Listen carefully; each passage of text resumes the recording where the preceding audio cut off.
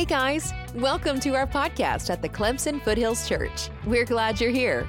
Join us as we discover what the Bible says about Jesus, loving God, and serving each other.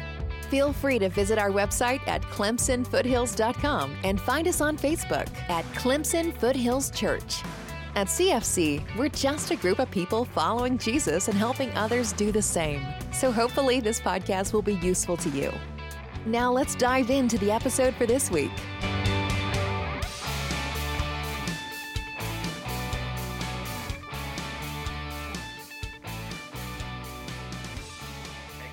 And here's what I would love for us to do is to just take a few minutes just in silence, just to remember the presence of God among us, to keep that in mind, but also to have a time of just personal prayer, just a time where you can talk to Jesus.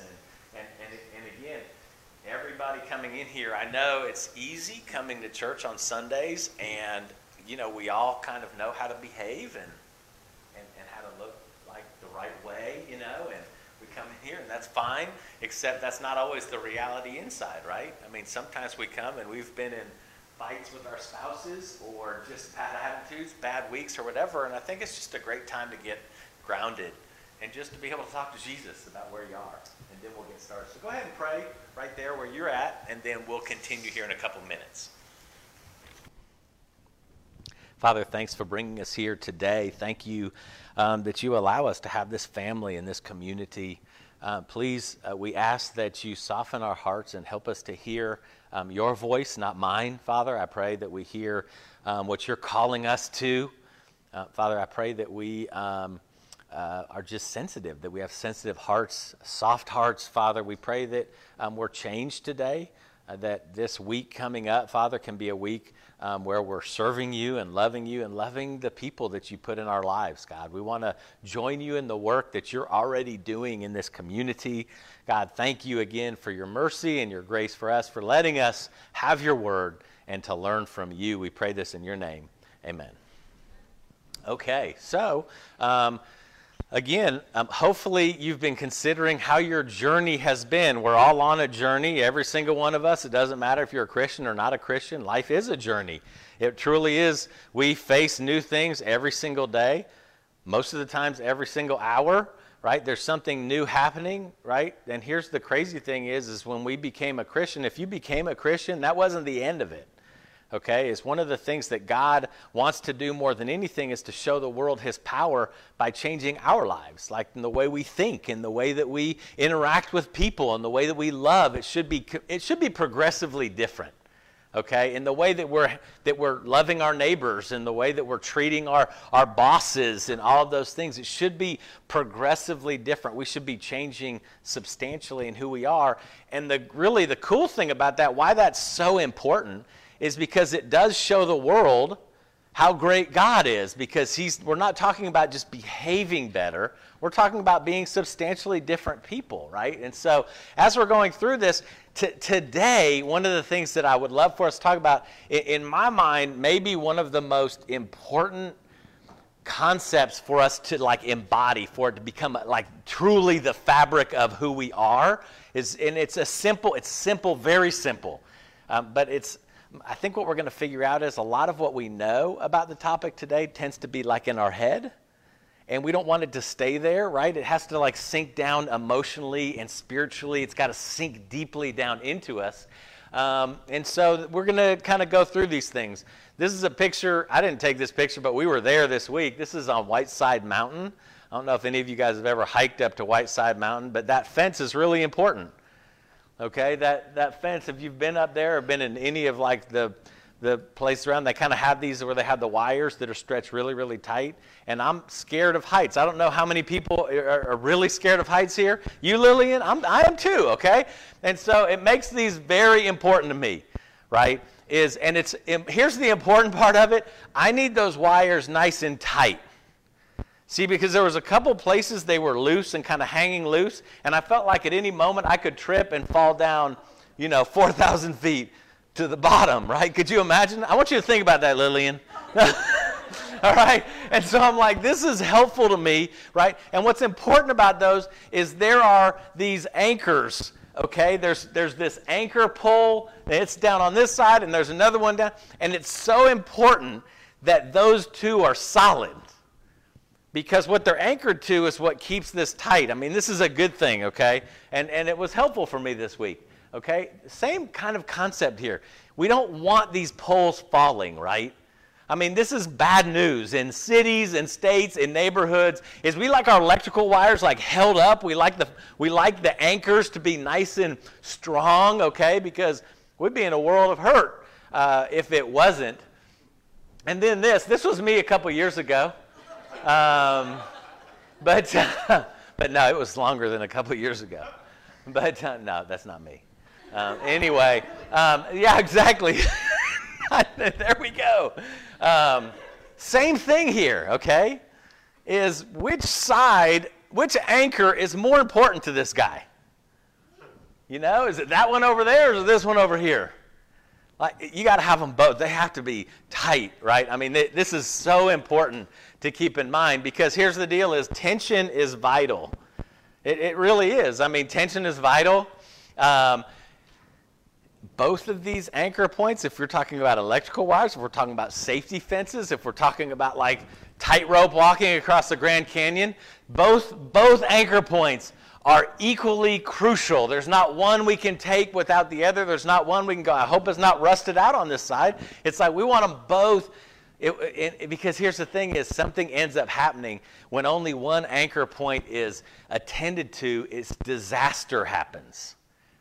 All right? It's disastrous. All right? If it's the fence up on Whiteside Mountain, you know, I mean, how many times have you just stumbled and you fall? I mean, you're talking about people dying. You're talking about tightrope walkers not having this ability. So that's what's the important thing, okay, is this idea of both of these anchor points, because tension is important on these lines, okay? So here's the interesting thing, okay, and you're going, we're going to jump right into this.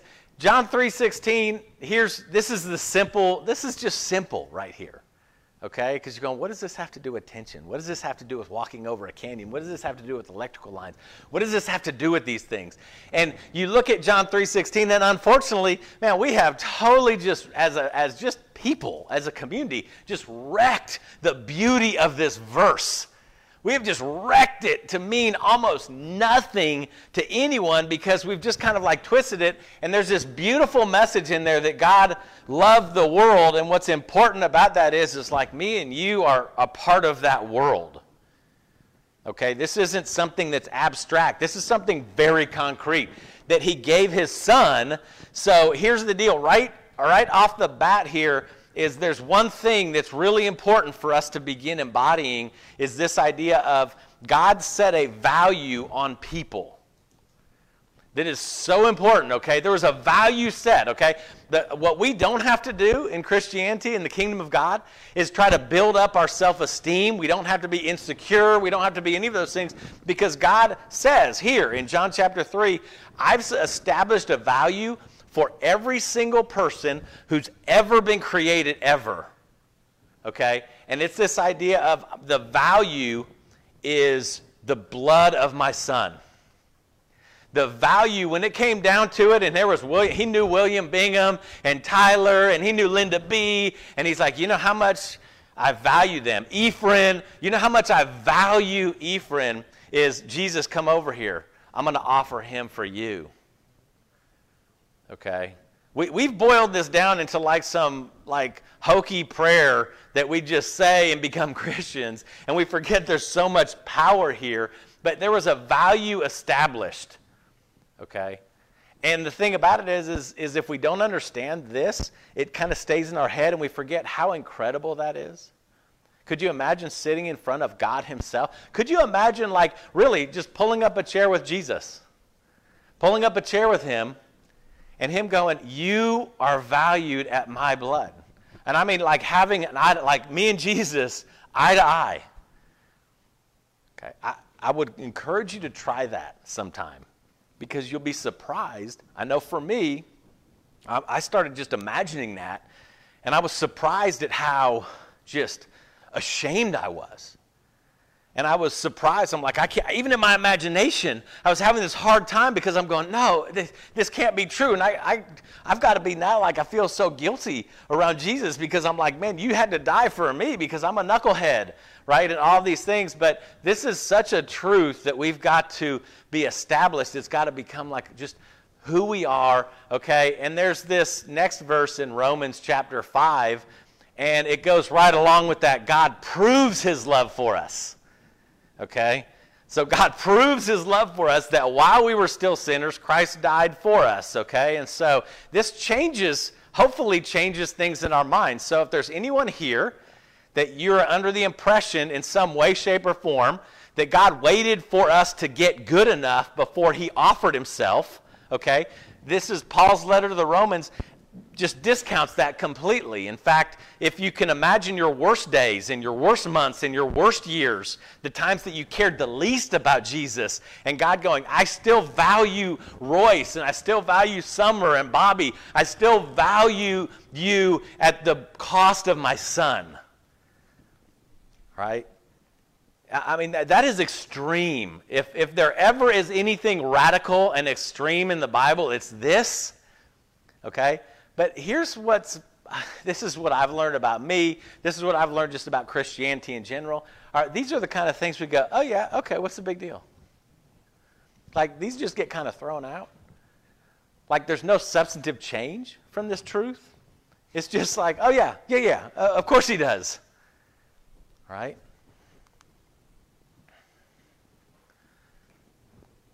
In Genesis 1, this is one of the things I love so much is that right off the bat, okay, God created everything. He set Adam and Eve. He said, listen, over humanity, I've given you everything. I've given you the plants. I've given you the animals. I've given you everything. I've given you this perfect like garden. And God looked at it. Can you imagine God sitting back and looking at you and going, you want to know what? This isn't just good. This is very good.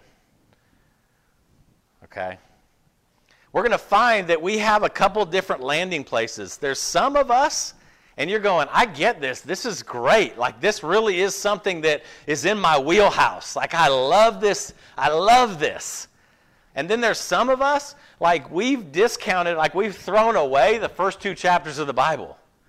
Like, for some of us, the Bible didn't start until people started sinning. Okay? Like, that's when it started. There wasn't anything good. It's just, there was a guy, and he sinned, and now all of a sudden we're in trouble forever, right? So it's important right off the bat. And again, I don't know how you are with this, but being able to confidently in the presence of God going, man, this is really great news. That he just looked, and he knew. He wasn't bound by time. It wasn't like he just looked and go, hey, here's a couple people I made. It's God of everything, outside of time, and going, this is very good. Okay? But then what's up, man? Luke 18. Why do you call me good? Jesus said, no one's good but God. Let that sink for a second. Okay? Because I just ranted about how good. This is good. This is very good. In fact, I love you so much. I'm valuing you. I'm setting a price on every person with the blood of my son. And we can really maybe oversimplify following Jesus sometimes and just talk about, well, it's just he just loves you. You're just good. It's just perfect, all of that. Except, how do you handle this, right? Here in Luke 18, where you have this rich young ruler come up and he said, good teacher, what must I do to inherit eternal life? Well, hold on a minute. Why do you call me good? In fact, there's no one good. Okay? If you're going, this is confusing. It won't be. It won't be for much longer, okay? But this is the reality here, okay? Revelation 3. You say, I'm rich, I have become wealthy, I don't need anything, and you don't know that you're wretched, pitiful, poor, blind, and naked. Hold up a minute, Keith. I thought you said that God valued me with the blood of his son. I thought you said that what he said I was worth was that was going to make such a difference. okay? And oftentimes we'll take this kind of like, well, no, I'm more of like this kind of person. Like there's some of us, what we're really comfortable with is just beating ourselves up. We're really, really comfortable with that, okay? We're going, yeah, of course, wretched, pitiful, poor, absolutely, right? Loved, I don't know about that. And then there's others, man, you get the love part and you're going, wretched, don't call me that. Nothing wrong with me, don't judge me, okay? And so here's the interesting thing about this. Are we loved or are we wretched?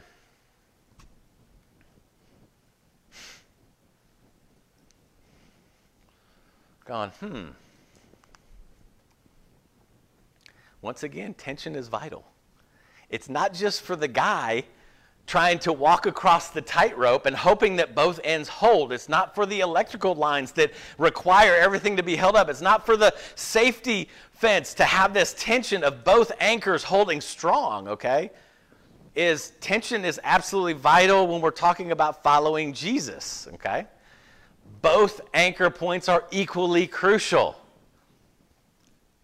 Both that we've talked about, this idea, okay? We're gonna put this together, all right? But they're both absolute. Where one anchor point is attended without the other one being attended to, believe me, spiritual disaster will follow. It will happen if we just attend to one. Either I'm completely wretched and I'm so bad, and oh my goodness, I can't even walk into a church building. I am such a wretch, or vice versa. If we're just one of those, disaster will follow, okay? So here's the interesting thing about this is, would you say, and this isn't a public thing, I'm really going to encourage all of us to just go get a quiet place, okay? Really, first and foremost, to just set aside some time to have a quiet place. Could you admit to yourself, and could you admit in front of Jesus, that I am unimaginably loved by him? Unimaginably. Okay, I want to share this with you here. Over in Ephesians chapter 3, this is what Paul prays, okay? This is what he prays for the Christians. He says, I pray that out of the glorious riches that he may strengthen you with power through his Spirit in your inner being, so that Christ may dwell in your heart through faith. And I pray that you, being rooted and established in love, may have power together with all the saints to grasp how wide and long and high and deep is the love of Christ, and to know this love that surpasses knowledge, that you may be filled to the measure of all the fullness of God. All right. Something that Paul understood was that when we understand this idea of being unimaginably loved, like when he's talking about this idea of we can't even, it's hard to imagine without praying the height and the width and the depth of his love that is beyond understanding, all right? If we don't start with that, if every single one of us in this community, if anyone who says they follow Jesus, and it's not starting with this point, all right, then we just get really weird in our faith. Okay, it just gets really, really weird because we just start doing some strange things to be loved. All right, and so again, what are we talking about? We're talking about taking things from just saying something to embodying them, okay? So they become part of who we are. So here's the thing is, by not taking the time to embrace this truth, we begin this excruciating journey of doing everything we can to get God to love us, and we always feel like we just can't do enough. Have you ever been in that cycle before? Like you want God to love you so bad, and maybe it's because you were raised going to church, and you've heard great things about God, and you've heard really cool things about how he loves you, and all of these things, except what your life has become is, let me live in a way that I can get him to love me. All right, but what's strange about that, that's a dead end. That's a dead end, because what we end up saying, and I want you to ask yourself if you've ever said this before, is what else do I have to do to get him to love me? Like, why did this happen? What else do I need to do to get you to love me? What else is there, okay? It's because we've skipped a very important aspect of following Jesus, is this idea of, no, you are unimaginably, right, loved. by the creator of the universe, right? Here's the crazy thing, though. Unloved people are critical, bitter, and jealous. Oftentimes, without mercy, hurting other people. Okay, so let that sink for a couple seconds here, okay? People who are loved well, okay, tend to not be critical, tend to not be bitter, tend to not be jealous. All right, when there's this fulfillment. And so, again, why do I put that up there? So me and you, we can kind of apply our life to this and go, you know what? Man, listen, I'm telling you, I could get a master's degree on critical, bitter, and jealous. And going, man, you know what? I'm missing something here that's very important. I'm missing something that is absolutely so necessary for me to follow Jesus in a healthy way, to where I don't feel like I just have to keep working and he's such like a slave master, okay? And so it's this idea of becoming and knowing we are unimaginably loved. If Jesus walked in here now and said that, he goes, hey, Lillian, I want to tell you this. You are loved more than you ever thought. Well, because I had a good week. No. On your worst time, you can't imagine how much I loved. In fact, it's unimaginable to the point that I would have died for you on that worst day. Okay? So here's the thing. This is this tension, right? Is this idea of, do I embody this idea that I am unimaginably loved and embarrassingly wretched? All right, I started this week, so one of the things I've shared that's been really, I think, helpful for me is a prayer that I begin praying each morning before I start my quiet time, which is this idea of really inviting God to search me. Like, search the things that I don't even know about me. Search the things that are not in the light. Search those things to bring them out. Like, the stuff that maybe I'm, like, repressing or something like that is, I'm really praying, God, search me out. Send me messengers, like in whatever way you have to let me hear the words of Spirit-filled people that I meet in a day, right? Is praying that he just strips away everything I use to defend myself, right? Have you ever been defensive before? You know, right? Man, like, no, I've never been defensive. But I recognize that I can become very defensive about my character and who I am, and I have to pray, God, like, strip that away and show me this futility of the world, because I look at the world and oftentimes I get very tempted to want. Like, I want lots of money and lots of things and lots of security and comfort and all these things. And so as I've been praying that, one of the things that came up was this really embarrassing, like, this was a really tough thing to swallow for me. I started realizing that there were people in my life throughout. I mean, I've been a disciple now for, like 25 years, okay? And I started looking back and realizing that there were people in my life along the way that I look forward to them failing. I look forward to them being in ruins one day. There were people that maybe I disagreed with at times. Maybe I thought one thing and they thought another thing. And it was really this weird thought. I had not thought about this before. I hadn't really given this I was like, there's no problem here. And then I started going, hold on a minute. Let me just start writing down names. And don't go in my prayer journal, because you might see your name in there. No. Mike's like, no, it might, no. But here's the truth of the matter is, it became really embarrassing even with me and Jesus. Because I was like, why on earth am I looking for somebody to be in ruins? And I realized how addicted I am to, like, I feel like if that were to happen, it would prove that I was right. Right? If that were to happen, then I would, then somehow I would be seen as something greater. If that were to happen, I could say, I told you so. Okay, and so that was just a really embarrassing thing, okay? And the truth of the matter is in light of who Jesus is, that's wretched behavior, okay? And we have these things inside of us, all right? And going, well, how and why should I embrace this? I mean, shouldn't me coming to that conclusion about this kind of junk that's been inside of me, shouldn't that make me feel insecure? And shouldn't that make me feel just ashamed? And shouldn't that make me feel just like like guilty all the time, like I should walk around with my head down and all that. It shouldn't.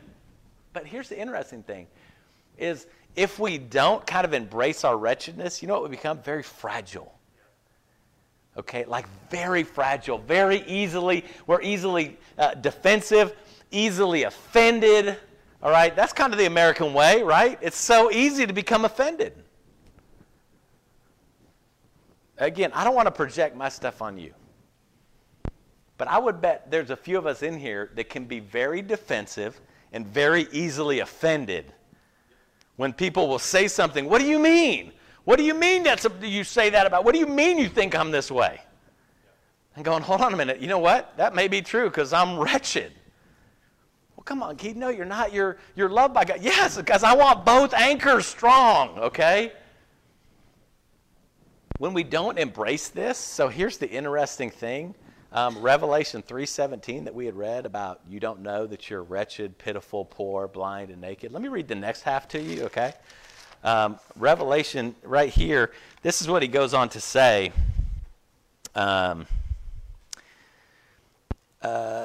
He said, I counsel you to buy from me gold refined in the fire so you can become rich, and white clothes to wear so you can cover your shameful nakedness, and salve to put on your eyes so you can see.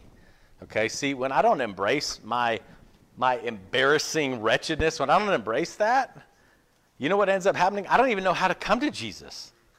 Because he's saying, yes, Keith, you are. You don't realize how wretched and pitiful, poor and blind and naked you are. And the reason Jesus is even bringing that up is because he's saying, I want you to come and ask me for these things. Like, I want you to come and have me help you with this. I want you. So embracing this isn't about feeling guilty and shameful. It's this idea of going, oh my goodness, now I know who to go to. Okay? And here's the fascinating thing. It's just like when we kind of reject this being unimaginably loved, when we don't embrace our wretchedness, the same thing happens. We become critical, bitter, and jealous without mercy and hurting others. Isn't it fascinating when if we just hang on to one and not the other, if we reject those, it's expressed the same way among people we love. All right, we become critical, we become bitter, we become jealous. If these are qualities that you're going, man, this is kind of what I embody, I would encourage you, rather than changing your behavior, is to examine whether you actually truly have embodied this idea of being unimaginably loved by God. Okay, that's where I would encourage you to go to, rather than just changing behavior and going, okay, I'm not going to be bitter anymore. Well, there's a reason these things have come to the surface, okay? So it's both and. It's this idea of, how do we do this? I'm both loved and I'm wretched. Both can happen equally, just like the guy, like progressing across the Grand Canyon, just like the electrical wires, just like the fence. They both can happen, should happen, and are absolutely vital to have happen, okay? Here's what Paul writes in 1 Timothy 1, okay? This saying is trustworthy and deserves full acceptance. Christ Jesus came into the world to save sinners, and I'm the worst of them. Okay? This guy just embodied what we've just talked about. He said, Christ Jesus came into the world to save sinners, I'm the worst, okay? And he goes on, but I receive mercy for this reason, okay? Here's the reason. So that in me, the worst of them, Christ Jesus might demonstrate his extraordinary patience as an example to those who would believe in him for eternal life. All right? So for Paul to embrace his wretchedness, he's going, here's the good news about that, is when people see me and I've become a follower of Jesus, you know what they're going to say about Jesus? He is so patient. That dude is the worst of us, and look at how patient he is when we're thinking he won't be patient with us. He's saying, no, actually, if Paul were to not embrace that, if Paul were to hide that, if Paul were to pretend like he wasn't, you want to know what nobody sees? God's patience.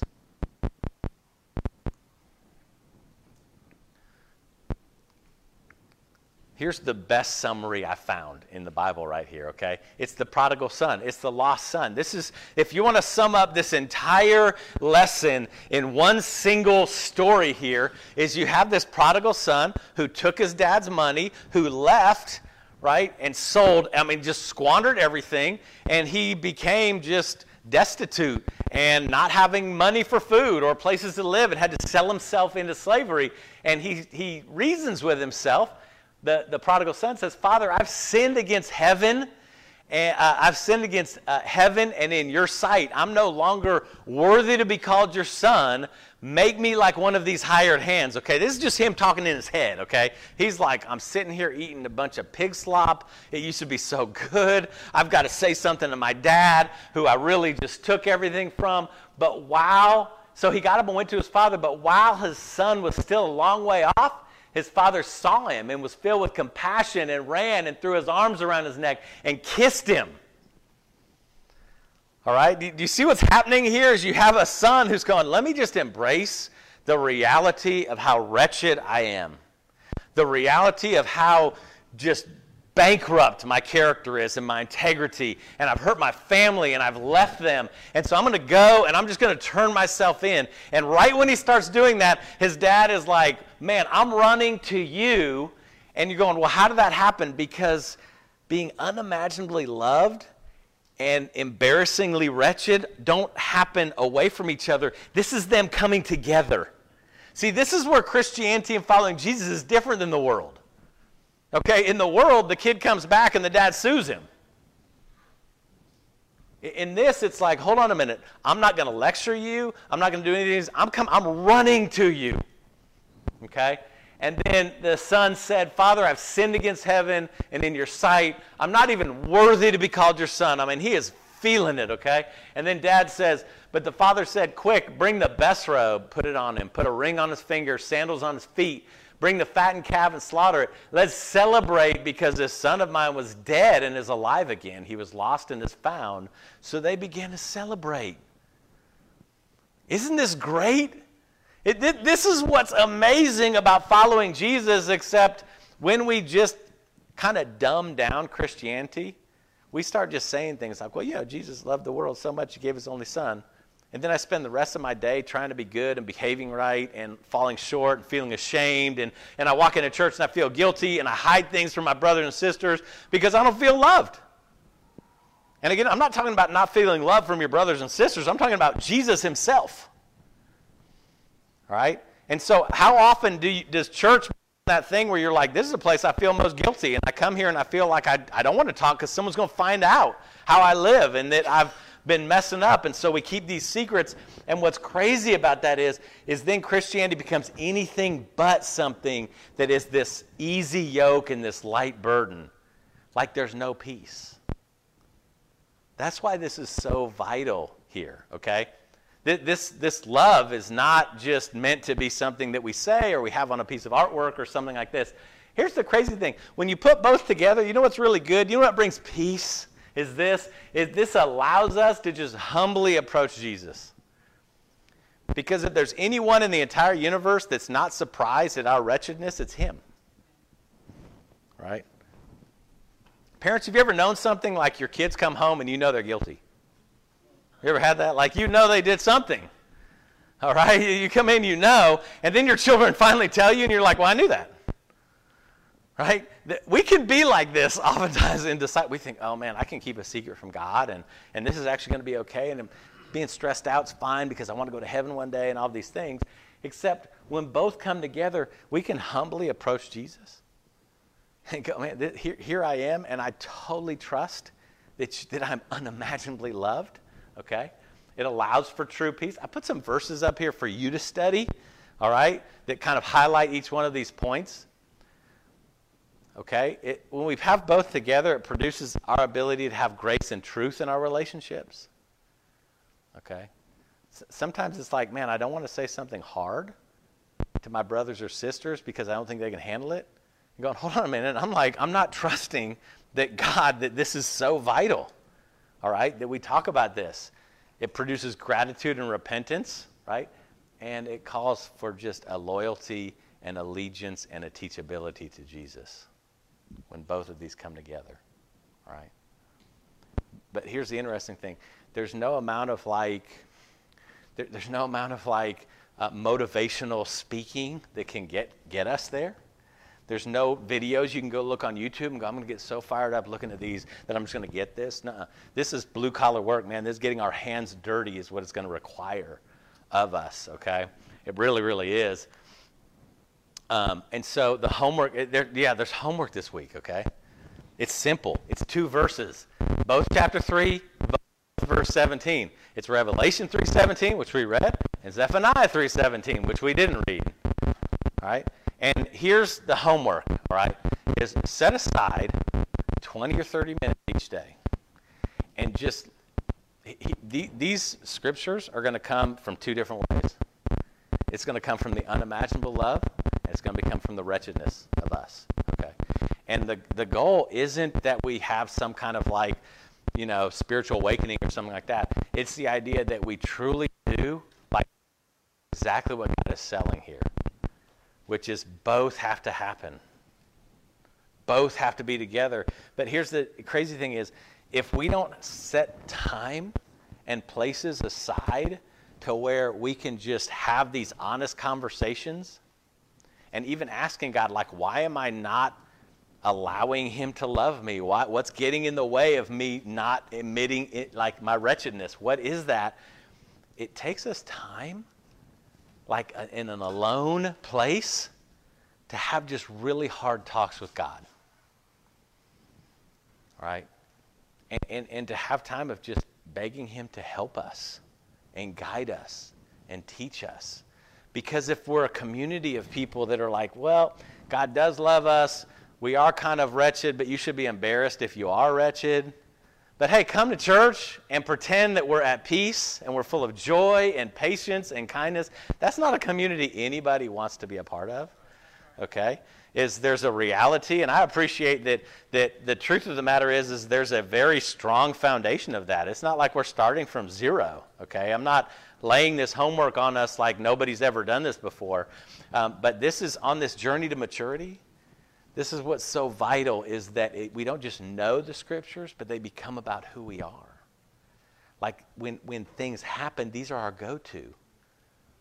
I've gone, man, when I've really messed up, you know what helps me go to my brothers is knowing that I'm unimaginably loved before I was any good. Thanks for joining us. If you'd like to learn more about us or have any questions, please visit ClemsonFoothills.com. You can also text Foothills to 94000 to stay up to date on everything going on here at CFC.